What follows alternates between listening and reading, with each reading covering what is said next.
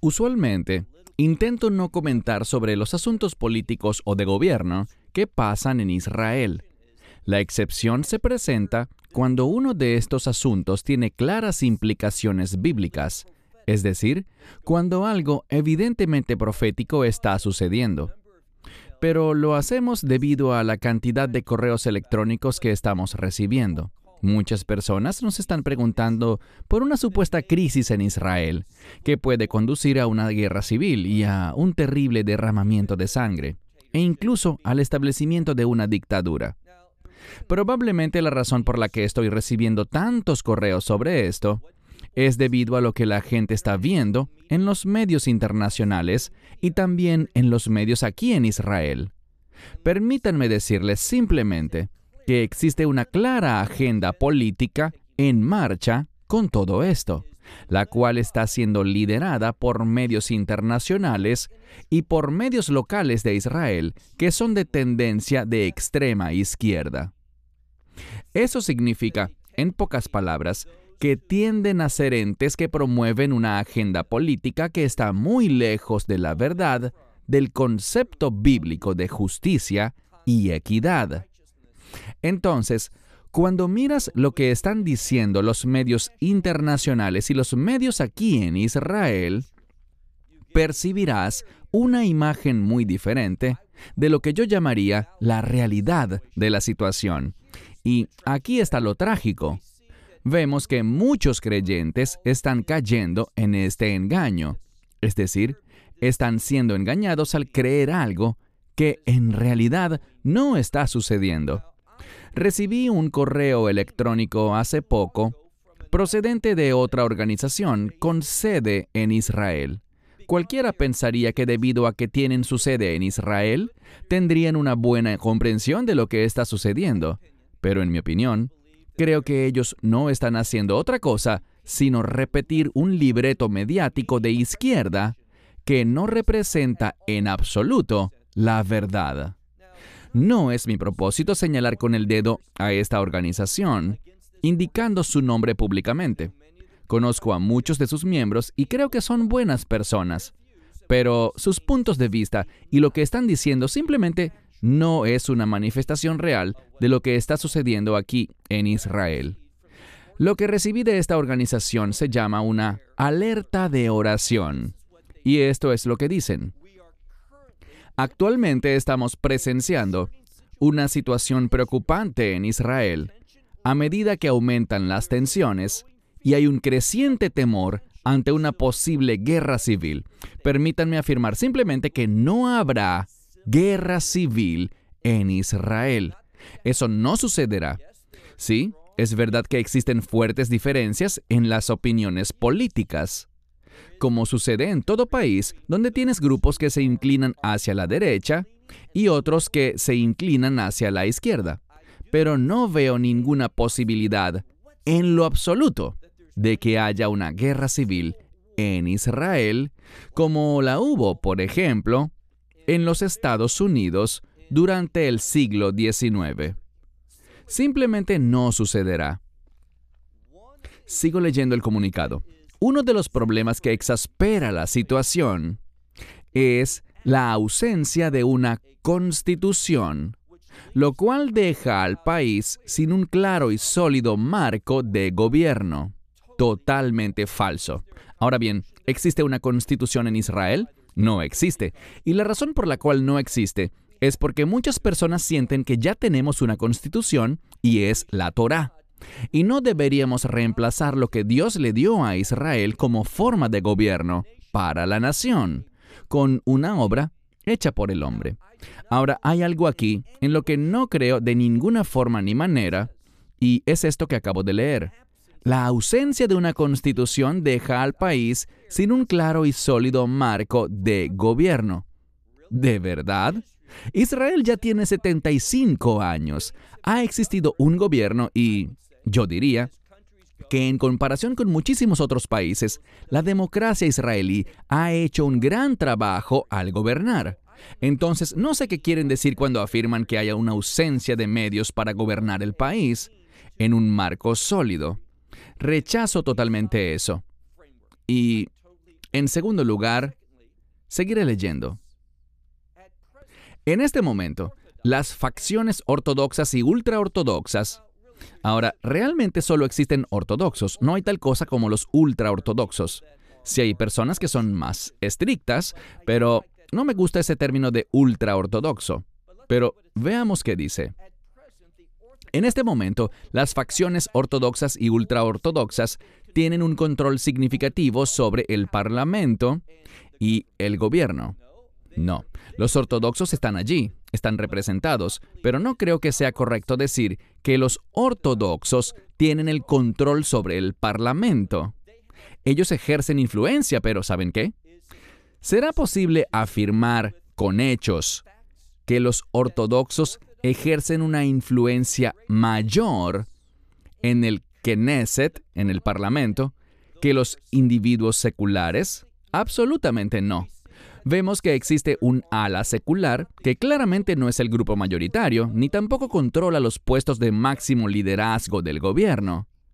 Pero existe este grupo significativo, liberal, secular y de izquierda dentro del Knesset. De hecho, yo les podría asegurar que incluso dentro del ala de derecha, muchos que pertenecen a la derecha no son ortodoxos. Por ejemplo, el primer ministro Benjamín Netanyahu. Él pertenece a la derecha la mayor parte del tiempo, pero ciertamente no es ortodoxo. Él es secular, como muchos de su partido y de otros partidos que apoyan su coalición, y que tampoco son ortodoxos. Por lo tanto, todo esto no es más que una falsedad. Dice además que han estado aprobando nuevas leyes. Bueno, sí ha habido el deseo de aprobar nuevas leyes, pero les puedo asegurar que todavía no hemos visto ninguna nueva ley importante ser aprobada y entrar en vigencia. De hecho, el meollo del asunto, y vamos a ir directo al grano, todo el meollo de este asunto es una ley que está siendo propuesta y que pretende algo. En este momento, y muchos entenderán esto, Israel es una democracia, y una democracia tiene que ver con individuos que son electos por el pueblo y que representan al pueblo dentro del Parlamento. Y esta es una manera excelente de gobernar. Lo que está pasando es esto. Debido a que el pueblo votó por un gobierno que tiende más hacia la derecha, la gente de la izquierda está molesta. ¿Y qué hacen? Bueno, en vez de ganar elecciones y compartir sus ideas de manera de construir una coalición para poder gobernar, ¿qué están haciendo? Ellos presionan y utilizan a la Corte Suprema israelí con el fin de inhabilitar a aquellos que han sido electos por el pueblo, a quienes ganaron elecciones. Y por lo tanto les diré lo siguiente. Todo lo que se anda diciendo sobre que estamos atravesando una crisis y que la democracia de Israel está en riesgo es una gran mentira. Y lo reitero. ¿Por qué? Porque de lo que se trata esta nueva propuesta de ley es de darle poder al pueblo, a aquellos que han sido electos, con el fin de que ya no tengan siempre que ver a la Corte Suprema llegar y decir, bien, aunque el Parlamento, estos representantes electos por voto popular, quieran, por ejemplo, destruir las casas de los terroristas, y la Corte Suprema viene y dice, no, no lo pueden hacer. La Corte Suprema, en mi opinión, ha adoptado una posición demasiado blanda en cuanto al terrorismo. Y en segundo lugar, la Corte Suprema de Israel ha venido promoviendo una agenda política de izquierda que tolera asuntos como la homosexualidad y que tolera temas que bíblicamente, de acuerdo con la ley de Moisés, son incorrectos, están errados y van en contra de lo que resulta mejor para una sociedad. Entonces, yo no estoy a favor de que la Corte Suprema israelí anule lo que representa el deseo del pueblo y lo que determinan los miembros del Knesset, electos por el voto popular. Simplemente veo que esto no es en lo absoluto una representación objetiva de la realidad. Y hay algo más, e insisto, Realmente pensamos que Benjamín Netanyahu puede que tú estés a favor o en contra de él, pero te diré algo. Hay cosas que él ha hecho que me gustan y hay cosas que él ha hecho que no me gustan. Creo que cuando él ha estado en campaña para ganar su posición, siendo líder de su partido, y luego logra exitosamente convertirse en primer ministro, cuando aún es candidato a esa posición, él tiende a gustarme. Más cuando llega al poder, él tiende, en mi opinión, a moverse más hacia el centro. Pero ¿realmente creemos que él pretende ser un dictador? Yo firmemente rechazo la idea de que Netanyahu pretenda ser un dictador. Esto no es algo con lo que yo estaría de acuerdo en lo más mínimo, porque es falso. ¿Y qué está haciendo este grupo de supuestos creyentes? Simplemente están haciendo eco de lo que dicen los medios de izquierda. Cuando dicen esto, están aprobando nuevas leyes que consolidan al gobierno en el poder. No, no y no. Ellas no consolidan al gobierno en el poder. El poder siempre se supone que descansa en el Knesset, en los oficiales electos. Y la Corte Suprema es designada. No como sucede, por ejemplo, en Estados Unidos, donde las elecciones se supone que importan y el presidente electo es quien designa a los jueces de la Corte Suprema.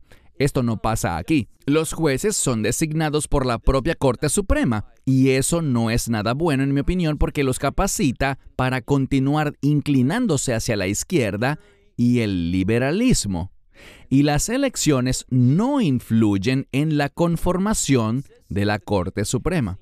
Dice además que han estado aprobando nuevas leyes, no estoy de acuerdo con eso, que consolidan al gobierno en el poder, tampoco estoy de acuerdo, y aumentan las preocupaciones de que esto podría conducir a un movimiento hacia una dictadura y a la desatención de los derechos humanos.